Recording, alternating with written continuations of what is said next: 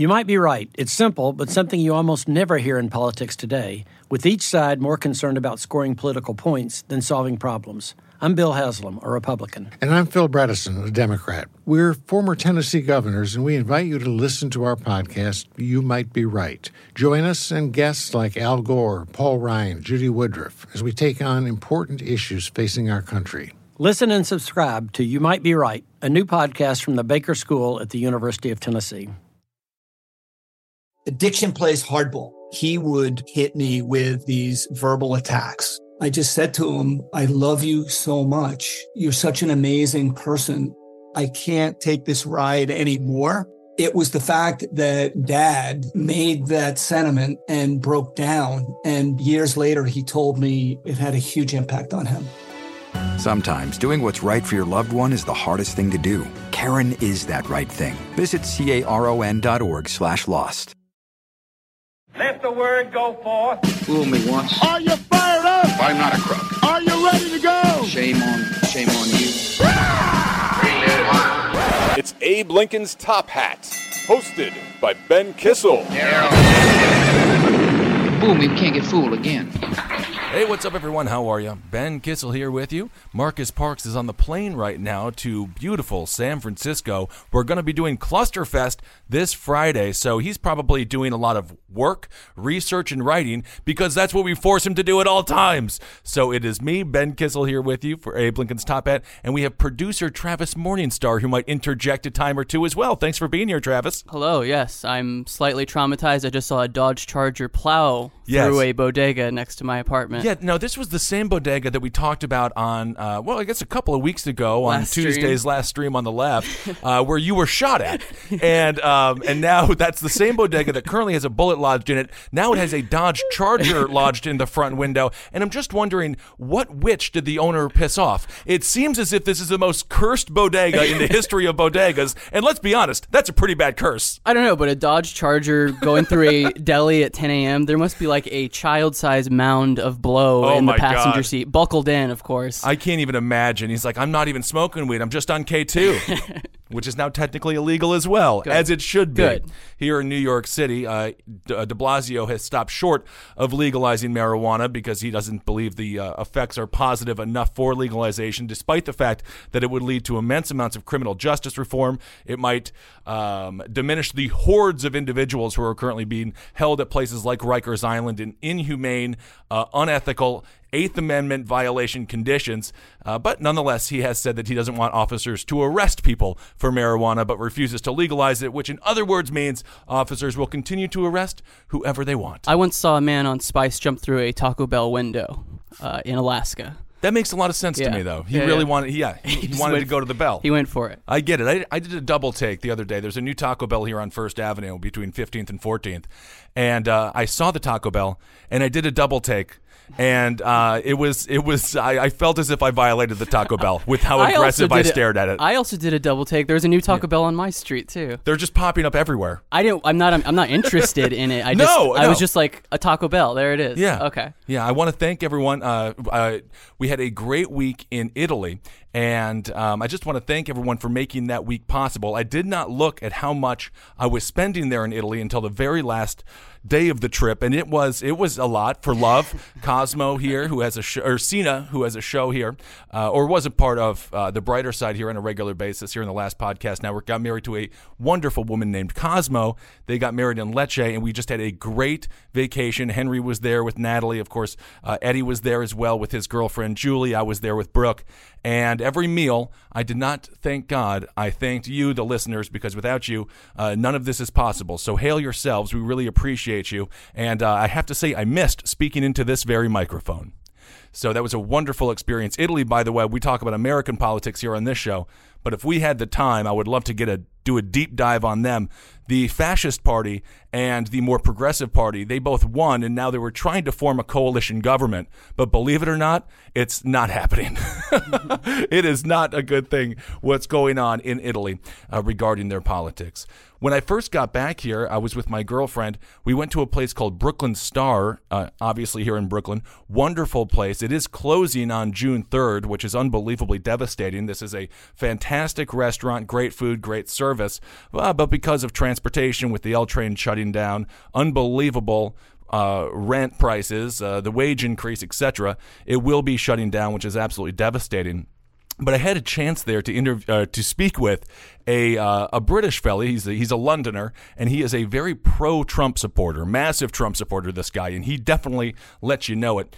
But it was a great reminder of the two different worlds that we live in.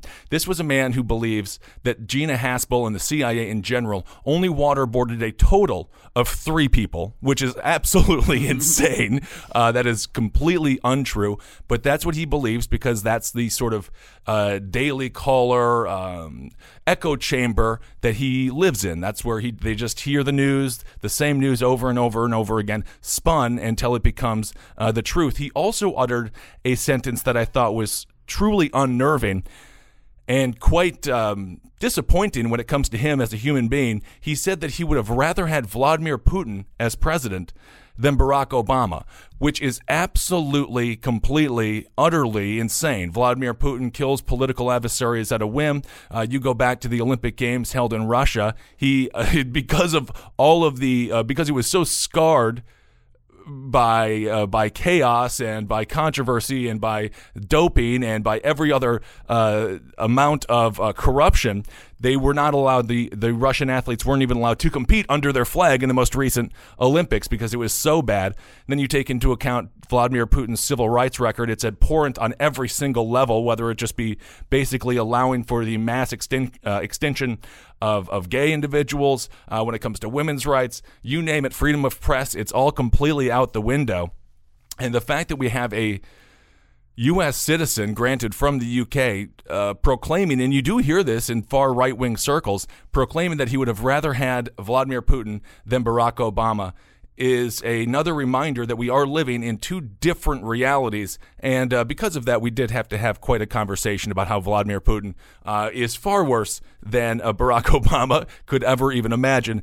But that's how far down the rabbit hole a lot of these folks have gone. And of course, we have just found out now that it was a Russian missile launcher that took down the plane that was flying over the Ukraine that killed well over 200 innocent people. It does seem now as if the Russians were complicit in that mass murder. So Vladimir Putin is no hero whatsoever, and we're going to get into that in the context of Donald Trump when it comes to the firing of James Comey, when it comes to his regrets regarding the hire of Jeff Sessions, or the appointment of Jeff Sessions to be the Attorney General.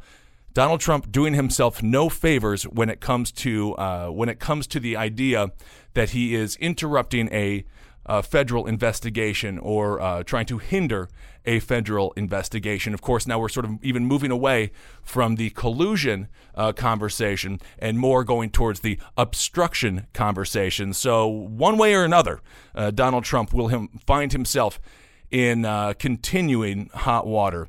I want to go back just briefly here to Russia. There was a journalist who, in order to prove how violent Vladimir Putin is, how devastating it is to be a journalist in Russia, you put your life on the line with every single sentence that you utter, with every single word that you write. A journalist faked his own death in order to nab Putin's killers, the people who would inevitably killed him. This guy, he's an outspoken Kremlin critic. His name is Arkady Babchenko, and I'm sure I'm absolutely butchering that name. That's classic Kissel. I have to do it to stay on brand. He was reportedly killed in a hail of bullets outside his Kiev apartment, but now he appeared to be alive and well at a press conference. Babchenko said, "I'm still alive," he told a group of fellow reporters. He went on to say, "I know that sickening feeling when you bury a colleague. I'm sorry you had to go through this, but there was no other way." He didn't even let his wife know that he was staging his own death. So you can imagine this really could backfire if she shows up and she has a new hunk by her arm. She really moves on quite quickly.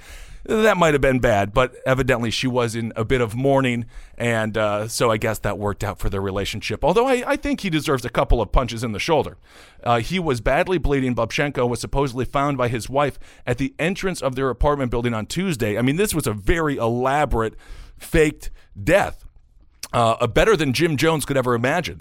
The reporter had several gunshot wounds in his back and died in an ambulance en route to the hospital. That's what the officials said. Now, the elaborate ruse, this aided investigators in identifying a Ukrainian citizen who allegedly was paid $40,000 to organize and carry out the killing. So basically, this guy, I mean, this is like, what's that movie with Michael Douglas, The Game? Yeah. Where they pretend like he's going to be killed the whole time and then it turns out to be a surprise birthday party. This is like that level. That's a spoiler, by the way, but that came out in like 91. I'm so sick of people being like, don't spoil movies. It's like, well, you don't want to... Spartacus, I'll tell you how that ended if I saw it. I actually don't know how that ended. I think he just ended... they were all Spartacus, right? They were all Spartacus. Yeah, at some point, and they all had great pecs. And that was the plot twist? That was the plot twist. So that was a unbelievable situation that we had here where they were able to bust the people who were supposedly going to kill this journalist, but he one-upped them, faked his own death, and was able to... I guess supposedly, possibly arrest these folks for being murderers for hire. So that is just another indication, another reminder of what a thug, a bully, and a horrible person Vladimir Putin is. And of course, his ultimate goal to recreate the Soviet Union. He's now leader for life. He has reinstalled the dictatorship after, of course, Gorbachev. And that's his whole goal, and he will be there for a very long time, and he will continue to destabilize the Middle East with his interactions in Syria. And make no mistake, the Russians have no desire to nation build in Syria. They want to see it destabilized. Syria was a very relevant and strong adversary at times to the Russians before. So I just thought it was fascinating that we had a situation in a American bar where somebody had the audacity to say they would rather have Vladimir Putin than Barack Obama. Unbelievable. All right, well, let's move on here. Let's talk about this. There is one good thing that Donald Trump actually did this week, and it was kind of under the radar because, of course, we're talking about Roseanne. We're talking about the obstruction of justice tweets. Donald Trump, by the way, tweeted just a couple of days ago that he said sorry he couldn't focus on the Russian collusion scandal anymore because he had to focus on North Korea, and then immediately started focusing on the Russian collusion scandal because he has the attention span of the dog from the movie Up. But he did sign a bill. It's called the Right to Try bill, and I'm actually in favor of this. If you are terminally ill, there's no chance. Before, it was just whatever drugs were approved by the FDA. Those were the only options that you had. And now we have a situation where you can basically be a guinea pig. And again, you're done. So whatever, your back is against the wall, you're willing to try whatever, and perhaps we could have a medical breakthrough because of it. The measure gives terminally ill patients the ability to seek drug treatments that haven't fully been approved by the FDA. More than 1 million Americans die from a terminal illness each year. And of course, this isn't mandatory by any stretch of the imagination. If you want to sign up for the program, then they are free to do so as opposed to now where it is illegal. So I'm actually in favor of the Right to Try bill when it comes to last chance drugs. This is a quote from Donald Trump. He says, and I can't do it in a crappy Trump accent. I apologize. I think we're going to have, he says, I think we're going to have some big... Of course. Is there a quote where Donald Trump doesn't say the word big? I don't think that there is. I think we're gonna have some of the big drug companies in 2 weeks, and they're going to announce, because of what we did, they're going to announce voluntary massive drops in prices. Okay, so we can hope for the best on that. Let's go back briefly here to North Korea. There is now a meeting going on with Mike Pompeo, a couple of other U.S. diplomats, meeting with some top officials in North Korea, not in North Korea, of North Korea. And perhaps there may still be a meeting in around mid-June. However, Donald Trump, again, does not seem to have any indication of what is going to be discussed in that meeting, how many meetings will transpire. He was asked about that. He said there might be 1 meeting, there might be 2 meetings, there might be 3 meetings, there might be 0 meetings. So there might be meetings or there might not be meetings. It's not an answer. And he still doesn't seem to have what's the end goal we don't know because Donald Trump doesn't know, and we won't know until the actual meeting, if it ever does happen, what is finally discussed or what is finally settled upon when it comes to Donald Trump sitting down with Kim Jong-un in an attempt to create some peace in North Korea and, of course, in the Korean peninsula in general. So that is where we are at when it comes to that. Very little news. We know for a fact the initial summit was canceled, and now we will see where it goes from here. Speaking of summits, the New York Post today, going back briefly to criminal justice reform as being discussed when it comes to the legalization of marijuana. The New York Post today had probably the most ridiculous cover, and this is by New York Post standards, ladies and gentlemen. I mean, you can't even imagine how ridiculous some New York Post covers are. Believe it or not the classiest magazine of all time or newspaper of all time, however, it is a fun read. I recall one of the more interesting covers of the New York Post was, I believe there was 13 people shot on the Upper West Side here in New York City, and the caption was West Side Gory. So never missing a moment to pun. Kim Jong-un, no, not that. Kim Kardashian, rather, or Kim Thong-un here, that's what she's being called on the cover of the New York Post. She met with Donald Trump, of course, her husband Kanye West, now a public advocate. He and Candace Owens, two high-powered African-American figures who are now very loud, boisterous advocates of Donald Trump and his campaign. She met with him at the White House, and the New York Post wasted no time in putting the headline, Trump meets Rump. You get it. Wait, say it again? Trump meets Rump. Okay, now I got it. You got it, Travis? That's good. And on the cover again, Kim Thong-un pitches Prez on prison reform, and then on top, the other big-ass summit. So isn't that amazing? This is a national publication, and this is the world that we currently live in.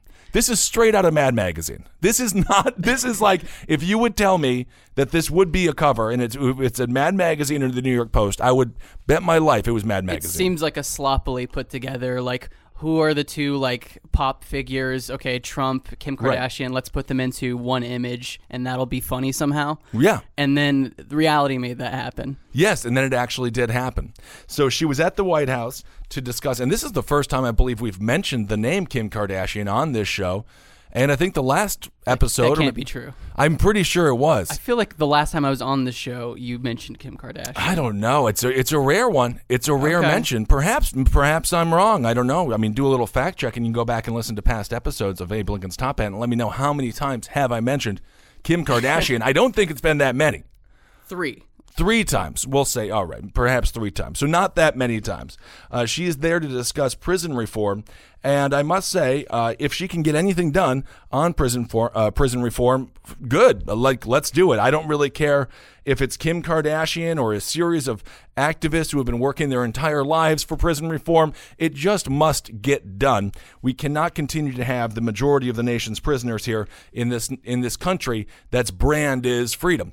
Of course, the hyper racial disparity and the economic disparity of individuals who are arrested. I mean, I was just looking here, the Harvey Weinstein case, and we're not going to do a deep dive on that. God knows it's absolutely disgusting, and we'll as a society, watch what happens in that trial. He was given $1 million bail. Of course, the man's worth roughly $200 million. Immediately following him was an individual with a very low-level violation who couldn't bail out and was immediately sent to Rikers Island.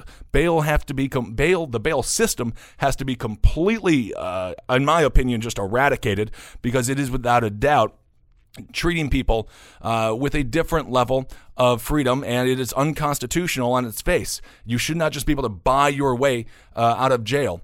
Anyway, so if she can get anything done when it comes to criminal justice reform, then I suppose I'm all about the meeting of Trump with the rump. Although, it is what it is. Can we back up, actually, to the other Kim Thong? Yes, Kim please. Jong-un.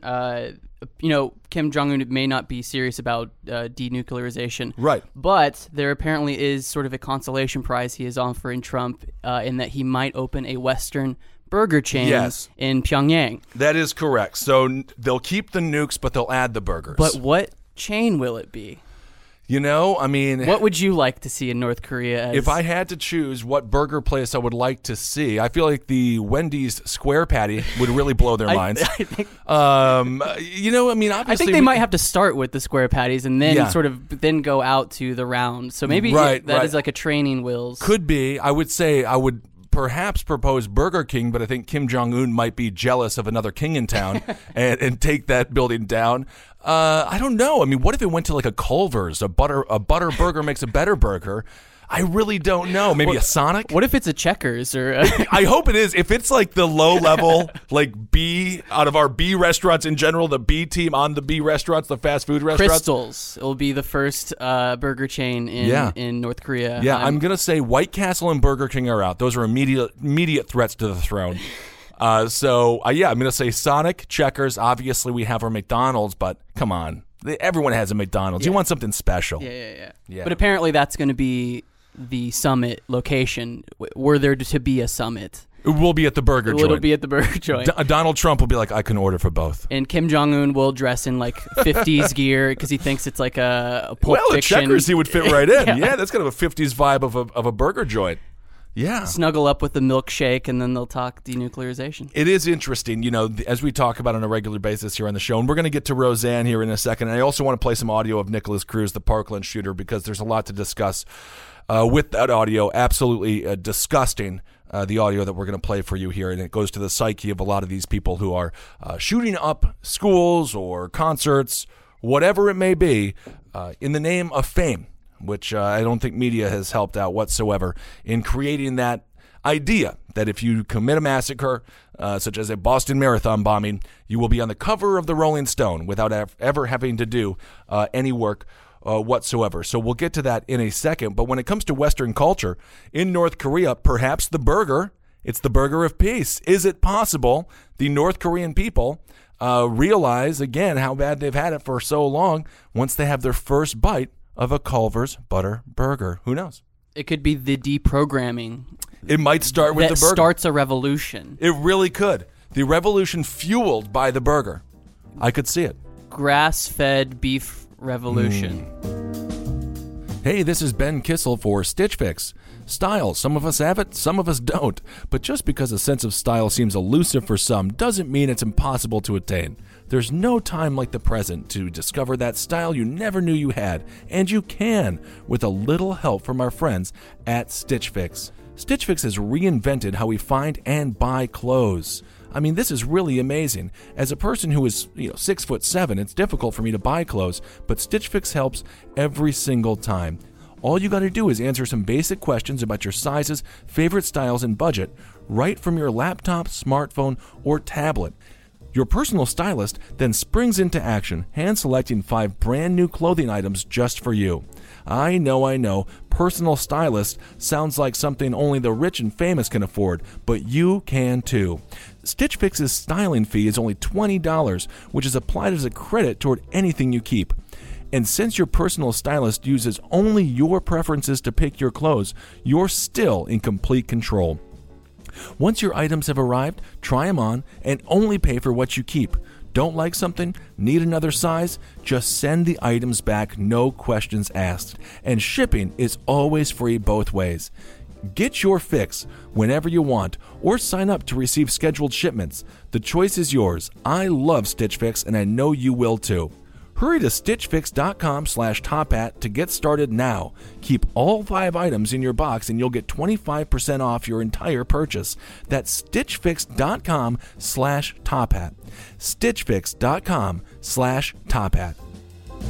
Gosh, now I'm just getting hungry. As always, there's always a point in every episode that I do on every single show where I just start fantasizing about food. By the way, Italy, it's no joke. Naples, pizza. I'm going to say this right here, ladies and gentlemen, and I know you're going to be stunned. Better than Papa John's. It's better than Domino's. It's better than a stuffed crust, pretzel crust Pizza Hut pizza. I kind of thought you would dig your heels in and say oh, well, Papa John's is better than this. Well, the ugly American thing, but no, you've completely, you've become a gourmand. I really have. I can't even look. We were at one of my favorite pizza places here in Brooklyn, Carmine's, also a great sports bar. If you want to watch some of the games with me, I might be there on Sunday evening or perhaps on Wednesday night to watch Game 3 of the Warriors-Cavs. I thought that was the best pizza. I thought that was some of the best pizza I ever had. That was it. And I was like, yeah, pizza's done. And then Naples, I can't even walk past the place right now because I feel like I've been lied to. I really do. I feel like I've been lied to. The pizza was so unbelievable. The food was so great. And the people were incredible. I tried my Italian grazie and bonjour. It's good. Ciao. So, I did it. I got the 3 key words. Anyway, so we'll see what happens in North Korea. It's interesting. I was talking with Eddie and Henry and Julie and Natalie, and of course Brooke as well. People were never, when we talk about these meetings, these summits, what used to be the case was they would announce there's going to be a summit, and then 2 months later the summit would occur. And now we have a situation with hyper news, with the internet 24/7, where everyone is sort of in the room, in the decision process, and everyone is like every single day that there's a mistake or a misstep with the summit, everyone sees it in real time. It's not that uncommon for these things to be, tumultuous and difficult. Of course, it becomes more scary or more unnerving because we have such a novice in Donald Trump who they don't even have a White House communications director, for crying out loud. I mean, this man, it is solely at the whim of this extremely fragile individual. And when I say fragile, I'm mostly talking about his ego here, as we saw. We'll talk here about Roseanne. So that's why people are so scared in this country right now and just so stressed out with Donald Trump. As I mentioned many, many months ago, this is going to be the first presidency where the president doesn't really age, but the population does. Usually there's a before and after, and it looks like the same thing as the mind trick when you look at, is it an old woman or is it a young woman? And usually they go in as the young woman and then they come out as the older woman. Donald Trump seems to be getting younger in a strange way, and the American population is aging at a rapid rate. We are the painting in his attic that is aging. Yes, exactly. But of course, who knows what's going to happen. Again, we have not heard anything from Robert Mueller when it comes to the Russian collusion scandal. Just quickly here, of course, we have the 13 indictments of the Russians, and then of course we got Papadopoulos. We got the 4 other folks here. All of that stuff isn't really about the collusion. That's all economic ties. Who knows what with the Kremlin? A lot of illegal activity happening there, and who knows what's going to go on with Roger Stone. I guarantee you that man has a lot of skeletons in his closet, and they're probably covered with brassieres and things like that because he's quite a wild character. Next to a collection of pimp chalices. Yeah, yes, he definitely he's definitely a chalice guy. Rhinestoned canes. Yes, he is. That is right in his fashion wheelhouse. He wears a top hat everywhere he goes. It's interesting. It's a fascinating look. He really does want to go for that 1950s Batman villain vibe, and he is crushing it. He is absolutely crushing it. So the collusion, who knows what happens with that? Perhaps that doesn't go all the way up to Donald Trump. Obviously, we have the situation where Donald Trump and some right-wing, more fanatical right-wing folks are talking about how the FBI supposedly infiltrated Donald Trump's campaign. We talked about this on the last episode. It was a Cambridge professor. Hardly to say it is not an infiltration. It was simply not an infiltration into Donald Trump's campaign. That has been debunked. Even Judge Napolitano. Oh my God, I was in Italy and doing Napolitano. Look at that. It just rolls right off my tongue now. He mentioned on Fox News how it's not an infiltration. Shepard Smith, who I think is an unbelievably reliable news personality, one of those guys on midday on Fox News who is hated by the Fox News audience. They despise this man, so he's telling the truth. He was talking about how it's total and utter nonsense, and I think that is more of the truth than this notion that the FBI fully impregnated the Trump campaign with a spy to theoretically create the Russian collusion scandal. There were reasons, there were motivations to have something like that. Even Trey Gowdy, the man who was in charge of the Benghazi campaign against Hillary Clinton, that, by the way, went on for 4 frickin' years, and of course our hearts go out to the families of the 4 individuals that lost their lives in that horrific terror attack. A hell of a lot worse than the press gave it credit for, by the way. They were tortured. It was pretty brutal stuff. And the State Department should have protected that more. Of course, it fell at the feet of Hillary Clinton. The 4-year Benghazi inquisition that went nowhere. Speaking of witch hunts, it went nowhere. It was just a total waste of taxpayer dollars, and they used these 4 individuals as political pawns to try to disparage, malign, and derail Hillary Clinton. And of course, a lot of that did stick, and that was a right-wing talking point for quite a while, and still is. If they talk about Hillary Clinton, they will bring up Benghazi. Trey Gowdy was on the forefront of that out of South Carolina, a former prosecutor, really just a head that points right to the sun. I mean, it's a fascinating head on this guy. He has said that there was no infiltration. He has said that if there was, this one Cambridge professor, as we talked about previously, that's well within the realm of possibility and rationality when it comes to the FBI having informants and things like that, really all over the place. Their hands are in a lot of pots, and you can call it whatever you want to call it, a deep state or just the government doing its job. But even Trey Gowdy has said that that is not the largest deal on earth. However, or he even said that was an acceptable thing. You talk to Trump's followers, however, and they will tell you again that it was the biggest issue in American history. It's the biggest political scandal in American history, and these are also people, evidently, that believe Vladimir Putin would have been a better president than Barack Obama. So we have to take everything with a massive grain of salt when it comes to both sides of the media, because there is a lot of confirmation bias and just a lot of lie by omission on all sides. Did you know that Trey is his nickname? What's his real name? Harold Watson Gowdy III. This Trey what is his nickname? You are breaking more news on this show than I have in 5 to 7 years. Trey is his name. What's his name again? Harold Watson Gowdy III. Harold Watson Gowdy III? How the hell do you get Trey? Exactly. What? You can't. He nicknamed himself. He nicknamed himself. I like things in 3, like Trey, like Trey, like, oh man, what's that? Like what's that band that sings Farmhouse? Farmhouse, the band. Farmhouse, Travis. You know Farmhouse. Farmhouse, buddy. They're huge. It's a jam band. It's rock and roll, bro. Farmhouse, Fish, Trey. Fish. Oh yeah. Of course. He's searching for the nickname. That's like if I introduced myself to you guys and I was like, I'm Travis, but call me like Skinner. I like that though. You could be a Skinner. Yeah. Or so Shredder. Funny. I had no idea. Well, there you go. No longer Trey Gowdy. Harold Watson Gowdy. Harold Watson Gowdy, which is a serial killer's name. Yes, it absolutely is. And of course, as a prosecutor in South Carolina, I'm sure he sentenced quite a few people to death that may or may not have been innocent. So who knows if he could live up to the serial killer name by having an actual body count as well.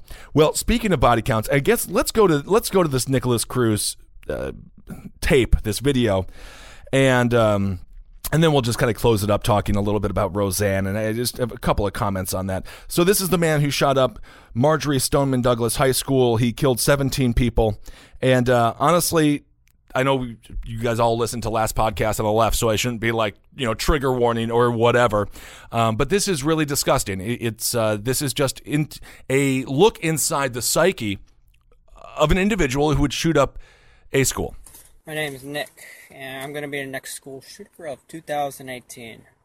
My goal is at least 20 people with an AR-15 and a couple tracer rounds. I think I can get it done.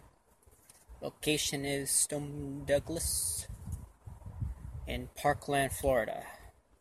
It's going to be a big event.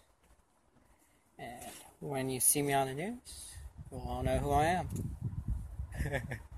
You're all going to die. Pew, pew, pew, pew, pew. Yeah. Can't wait. So that is a little insight into the mindset of this individual who was able to purchase 10 weapons. I mean, can you imagine this kid who obviously is not right? You just hear that if you get a chance to see the video. He is just, I mean, Travis, how would you describe he's quirky. He's obviously just not mentally there. He has, without a doubt, some very deep psychological issues happening. How can we live in a country where this 18-year-old was able to purchase weapons like an AR-15, and someone who was selling him that weapon just says okay. I mean, we used to try to get cigarettes when we were 16 or 17, and it was a damn nightmare. You borderline had to show your passport, let alone trying to buy beer when you were 18. I mean, it was an uphill battle, to say the least, and this man was able to walk into a store and purchase weapons of war with that personality, with that obvious, transparent, there is something mentally wrong with you or with me. And obviously the folks who took him in after the passing of both of his parents, I'm not blaming them whatsoever, but my goodness, as we talked about in the last episode, if you're gonna let him have these guns, you gotta lock these things up. There has to be an adult in the room. What do you think there's something up there. Yeah, I don't understand whatever happened to just wanting to be like a cobbler. That's gone now. There's like a desperate, gnawing need for fame to come out of your alienation and come out of these like feelings, regular feelings of. Yeah. I was a teenager and I felt nightmare. It was a nightmare, yeah. But the need to like blow your face up on a screen is a new phenomenon, I guess. It is, and you go back to the YouTube shooter, that gal. She was just upset that they stopped, I believe, advertising on one of her YouTube channels or her main YouTube channel. This idea that fame is somehow a right, or that fame is bigger than what the actions took to get there. By any means necessary, you want to be on the cover of the New York Post or the Daily News or the Rolling Stone, and that narrative has been going on in media for so long, specifically when it comes to the school shooters, as we've mentioned many, many times, specifically in our Columbine episodes. Go back and listen to those if you haven't in a while, because we really nailed the media coverage. Was horrible when it first started. Of course, Eric Harris and Dylan Klebold, initially the media said that they were bullied. They were forced to fight back. It's a bunch of, what I'm going to say, malarkey, and it is a total and utter lie. This trench coat mafia, they were the bullies.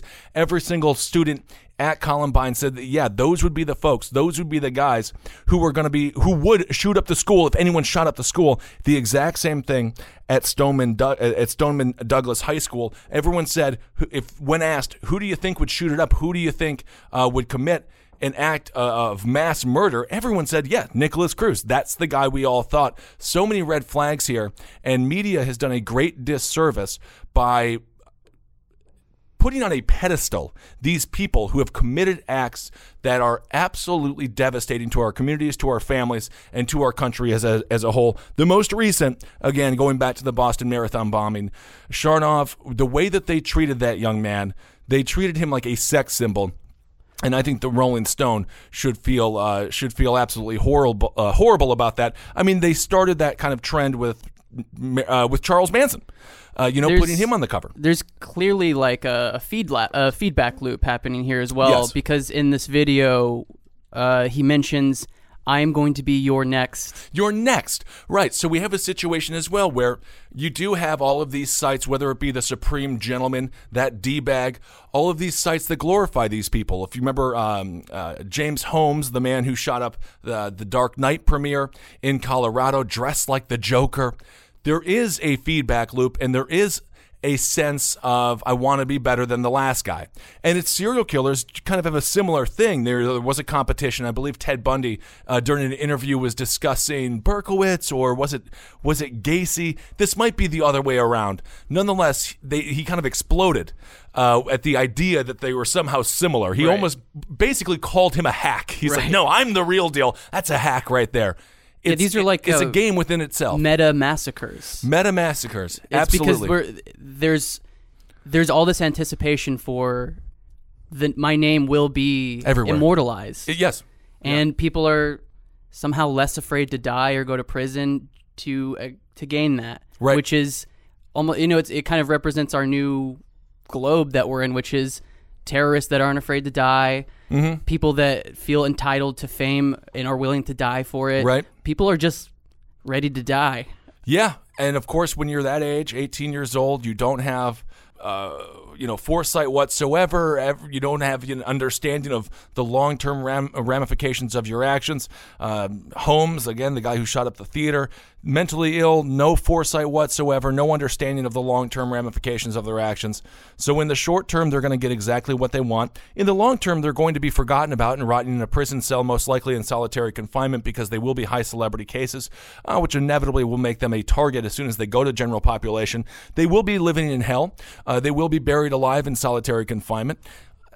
And I'm assuming at some point they will look in that disgusting, not mirror, that slab of metal that they put above a metal sink where you can kind of see your reflection on the wall and say, what the hell did I do this for? What a dumb mistake I made. Well, by that time, the lives have been lost, the decision has been made, and the world's a worse place because of it. Stoneman Douglas, I have to give a lot of credit to the kids and to the legislative body in general, of course, Scott Brown, being the governor out there, actually passing legislation that I think could deter a future attack such as this, of course, raising the age from 21 to 21 from 18, because, again, 18-year-olds, being a teenager is a very difficult time in life, and it is the worst time ever to have a semi-assault rifle.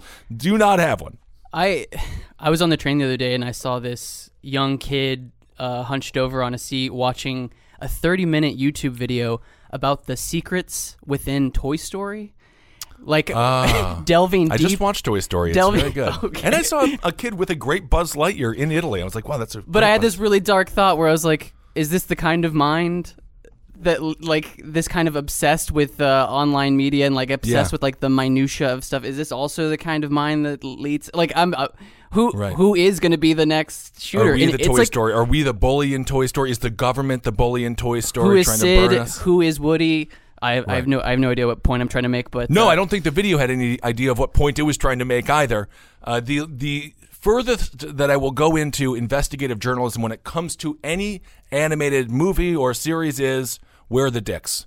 Because there's always some. That is a classic Disney trope, is there's always a hidden dick somewhere in that. And that's about as deep as we should ever go into conspiratorial thinking when it comes to animated films. Animators are some of the most perverse, disturbed people. They have to be, they're just constantly having to, their art has to be smiling basically all the time. And if you constantly have to project that you're a wonderful, safe, smiley person for kids or a product for children, on the inside it's got to drive you insane. The mind who put a baby doll head on top of a robot spider. That was awesome. That's a guy who draws dicks too. Honestly, the bad guy in Toy Story, I watched it again on the plane. I have no idea why I chose to watch it. He's pretty fun. Like it's a hell of a room. But it's Marcus, by the way. It is. It's basically all of us. We're like, how do you do that with that toy? How do you tear them apart and put them together? He could be a great doctor one day. Who knows? Sure. But then of course, I didn't realize, or Marcus didn't realize that those toys were alive. Yeah. And that does change it. Yeah, it does. You know, that makes him really quite evil.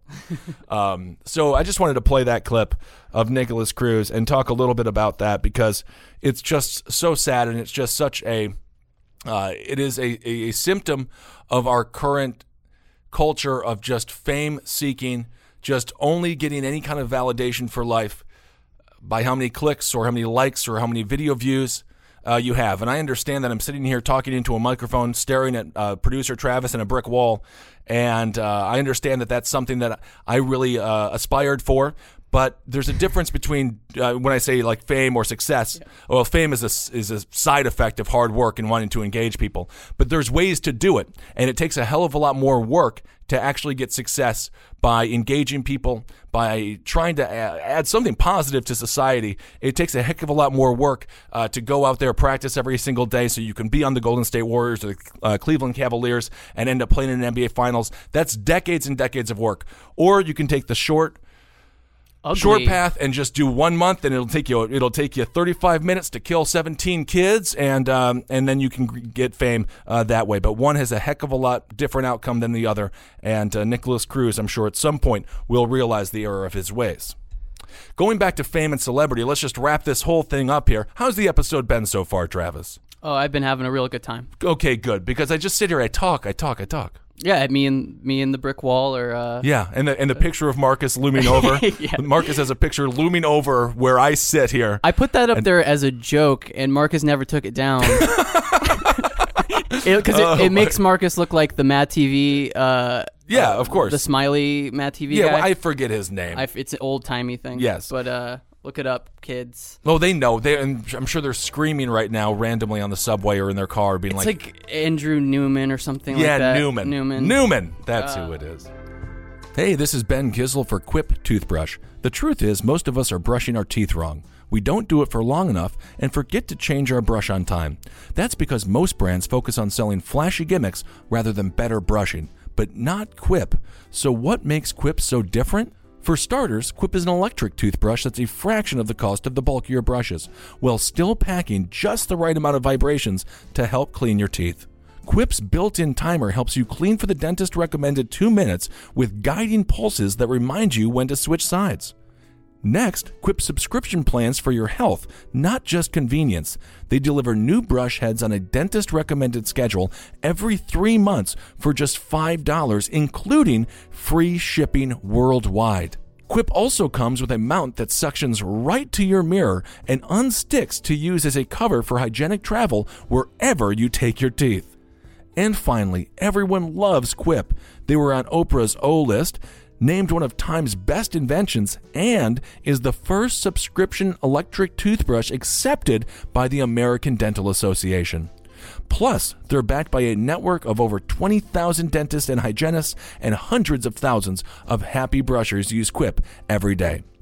Quip starts at just $25, and if you go to getquip.com/tophat right now, you'll get your first refill pack free with a Quip electric toothbrush. That's your first refill pack free at getquip.com/tophat, spelled GETQUIP.com/tophat. Going back to celebrity, just to close it out, Roseanne Barr. So the show Roseanne, I thought, was doing a fairly good job of representing that slice of America. You know, we have a Trump supporter in Roseanne. Her husband, Dan, played by John Goodman, who I absolutely love, was more of just like, whatever, Roseanne. Then you had her sister, played by Laurie Metcalf. Jackie was her sister's name in the show. Just, I thought it was a good combination, and the jokes were all there, and it was a good, even balanced approach to having the conversation, because Roseanne says something crazy and then Jackie says, well, that's crazy and this is why. And most of the time, most episodes, the joke was on Roseanne, and she would try, you know, you had that classic trope with the Muslim neighbors of Roseanne being like, they're terrorists, and then at the end she had a realization they weren't terrorists and they should be treated with respect. And I thought that was a good thing, because even Trump supporters could watch that show, and for them, that's an important message for them to see. Go to Twitter, the place where career sabotage. It's what's the name? Is it seppuku? Seppuku, when you stab yourself and go to the left and murder yourself. It is the self-sabotage capital of the internet, Twitter. Roseanne Barr decided to go equate Valerie Jarrett, of course, who worked for the Obama White House, to the Planet of the Apes. I mean, this racial trope, blacks are apes, this racial trope that is just so unbelievably stupid and incredibly ignorant and just not creative, not funny. There's nothing, I mean, it's just so dumb. She tweets that. ABC cancels the show. Immediately cancels the show because for them, it is just a total PR nightmare. And why? Why would Roseanne go out there and risk everything, throw it all on the line, waste hundreds of writers, by the way, producers, the other folks on that show who were finally getting a paycheck after a long time of not acting or working before?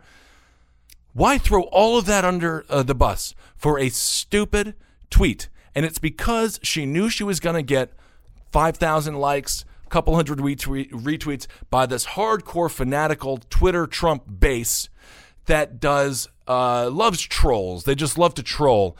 And that was enough of an enticement. That was enough of a carrot for her to say, I'll take the stick because I think this is just going to get a great laugh. Of course, she blamed it on Ambien, which I think is supposed to make you go to bed and not tweet. I don't know.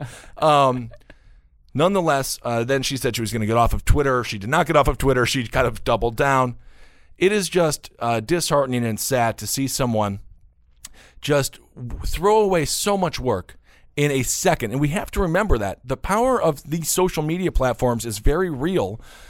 Don't fall down that trap. Don't fall down the trap of just trying to do something that, might placate a certain group of people, might make you feel good momentarily. I'm sure when she hit send on that tweet, she did not realize the firestorm it was about to start. That was when you throw your cigarette out the window when you're driving down the Los Angeles highway, and that happens to be the cigarette that begins a forest fire. Hundreds of people, millions of people, thousands of people throw their cigarette butts out the window every single week, every single day, every single month, and don't start a fire. But nonetheless, it did. ABC canceled the show. A lot of people on the right saying it's a violation of her First Amendment rights. But of course, you also have those same people saying that corporations are people. Corporations also have rights. And that is also the reality that we live in. So ABC had every single right to cancel Roseanne because of her own stupid frickin' tweet that did not need to ever exist. It just did not need to exist. We also had the situation where the right was now, they're calling for, because of this hyper-tribalism, this hyper-tribal society we live in now, they're calling for the head of Bill Maher because he has said the N-word, all these things. They're like, well, then we need a left-wing head too. We need a left-wing trophy, which, by the way, who fucking cares? Just take him. That's the funniest thing is the right was just like, then we're going after Bill Maher. And every hardcore liberal was like, yeah, go for it. Get him. Go. We're all about it. Of course, I don't think Bill Maher's ratings were quite as high as Roseanne's, but that to me was just such a weird reaction to ABC firing Roseanne. Then the right just saying, oh, we'll get ours, then we will go and get our trophy as well. People get fired all the time. Bill Maher was fired from Politically Incorrect. People get canned constantly. Some for political reasons, perhaps. Others just because the networks want to make a change. Who knows why certain shows get canceled or why people are fired. In this case, it's just a total, just a complete blunder on Roseanne's part, and that's the ramifications of her actions. The whole point of the show was to bring people together, and then you have someone tweeting, you have the main star of the show tweeting, what doesn't help that she carries the same name as the star of the show. Usually it's like, oh, they're playing a character on the show, but this one, Roseanne is a little bit more intertwined to the real person and the character on the show than most television series. So it really did reflect on the show as well. It's extremely messed up that hundreds of people lost their job because she was a moron. Yes. And it's a wasted opportunity in my mind to not parlay that production into a Dinosaurs reboot and just slap a dinosaur tail onto John Goodman. Oh, yes. Yeah, it's unfortunate. And then, of course, Donald Trump, the man who called Roseanne after the premiere to congratulate her on the great ratings, and the ratings were great. He then took to Twitter to yell at Iger, of course, the head there, about how people have said horrible things about him and how come they're not fired, whether it be Jimmy Kimmel or all of these things. And, the president needs to get out of the weeds when it comes to these really low-level issues that are affecting our country. When you are the president of the United States, why he continues to pick celebrity feuds or why he continues to pick fights with CEOs is beyond me, especially, again, on the heels of him sending out that tweet saying that he is going to focus on North Korea, which lasted exactly 2 hours, and then he was just as unfocused as before. And let's not forget here, if Donald Trump was the head of a company, if he was the CEO of a company, given some of the rhetoric, given some of the words that he has said, he would most likely be fired. But naturally, as president of the United States, he will stay there for the foreseeable future. So when it comes to Roseanne, I just think it was a lost opportunity. It was unfortunate, and it's not a violation of her First Amendment. She's not being locked up. She's not going to prison, nor should she be. I mean, you do have a right. Of course, Twitter is also a private platform. So if they want to kick her off of Twitter, if the Twitter CEO of Jack wants to kick her off. They're also a private company, so they can do that. There's no constitutional right to a Twitter. That's crazy hubris, though, to call George Soros a Nazi and call this Obama's aide an ape. Yeah. You're on a family network sitcom. I know.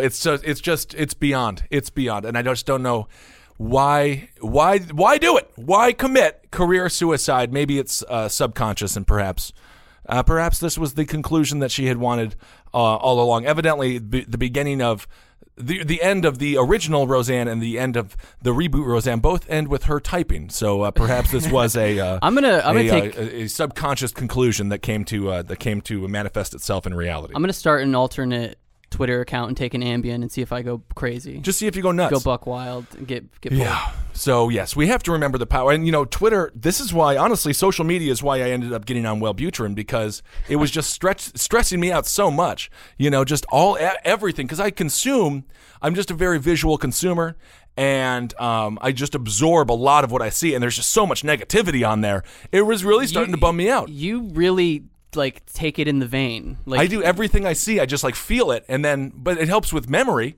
But that's why I'm an audio and visual learner.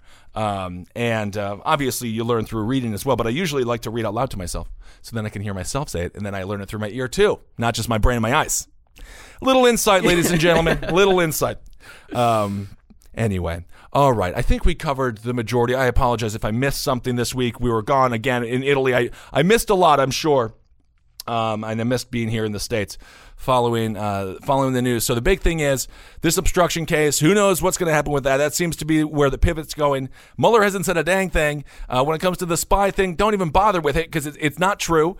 It is what it is. We can get into the conversation, a larger conversation about government overreach, about the CIA, about secret programs, about the NSA. There's a lot of things to be hashed out there. It's just unfortunate that all the attention to that conversation is being channeled with Donald Trump. Also want to point out, speaking of social media, Obama was horrible on immigration. I just want to point that out. There was a picture from 2014 that circulated of a bunch of immigrants in prison. They're in prison camps. That's exactly where they are. And everyone said, oh my God, it's Donald Trump's America. Look at this. That happened in 2014 under Barack Obama. And it was everywhere, and it was spreading like wildfire. And then it came out that it was Obama. And obviously, he's not in the White House. I understand, but it immediately evaporated. Obama was horrible on immigration. We've had horrible policies on immigration for many, many presidents. You could almost argue W attempted to be more reasonable on immigration, but obviously that got completely blown away because he had to focus on foreign policy and every single blunder that was possible to make in the Middle East. There's a big ol' hot take joke on the first episode of the new season of Arrested Development about that. Actually, the Bluth family's talking to some Mexican migrants, and the Mexican migrants are like, "Your president did this to us. They kicked us out of our own country." Yeah. And they're like, oh, sorry about Trump. And they're like, Trump? We're talking about Obama. Oh, yes. We have to stop. Everyone has a sacred cow. You got to gore all of them because everyone's complicit, specifically when it comes to immigration in the issues that we're seeing now. Obviously, Donald Trump amping it up a little bit when it comes to deporting people who are not criminals. Not all of them are members of the MS-13 gang. He is splitting up a lot of families. But let's not forget past administrations have done a very similar thing, not making it right.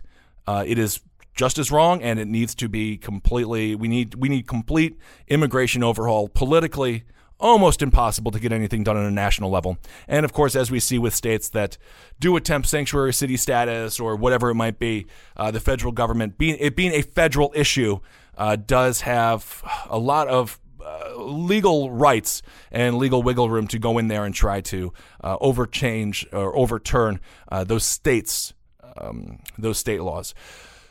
Whew, immigration. That's a whole nother thing. All right, everyone. Well, thank you so much for listening, and I hope that you had a wonderful week, and I missed you all, so we're back here. We're going to be in San Francisco this Friday. We're going to do Clusterfest, which I guess it should be fun. It's a comedy festival.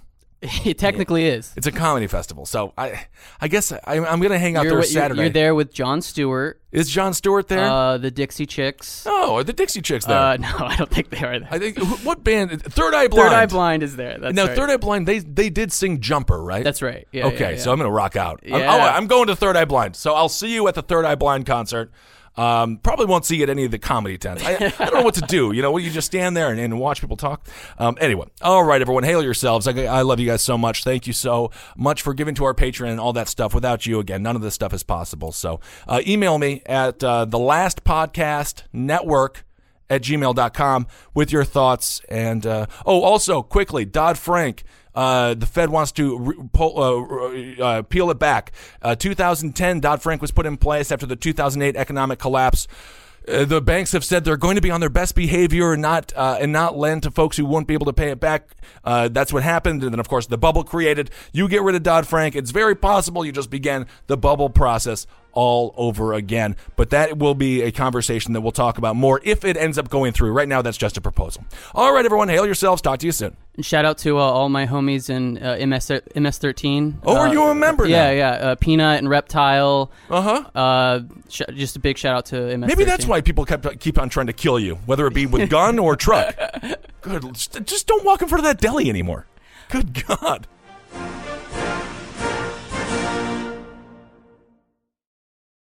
Can you remember a time when you thought someone you disagreed with might actually be right? In the new podcast, You Might Be Right, former Tennessee Governors Bill Haslam and Phil Bredesen pose that question to guests like Paul Ryan, Al Gore, and Judy Woodruff. Come for the stories, stay for the substance and expert insights into some of the most challenging issues facing the country, including affordable housing, crime, and education. Listen to You Might Be Right, a new podcast from the Baker School at the University of Tennessee, available wherever you get your podcasts. Addiction plays hardball. He would hit me with these verbal attacks. I just said to him, I love you so much. You're such an amazing person. I can't take this ride anymore. It was the fact that Dad made that sentiment and broke down. And years later, he told me it had a huge impact on him. Sometimes doing what's right for your loved one is the hardest thing to do. Karen is that right thing. Visit caron.org/lost.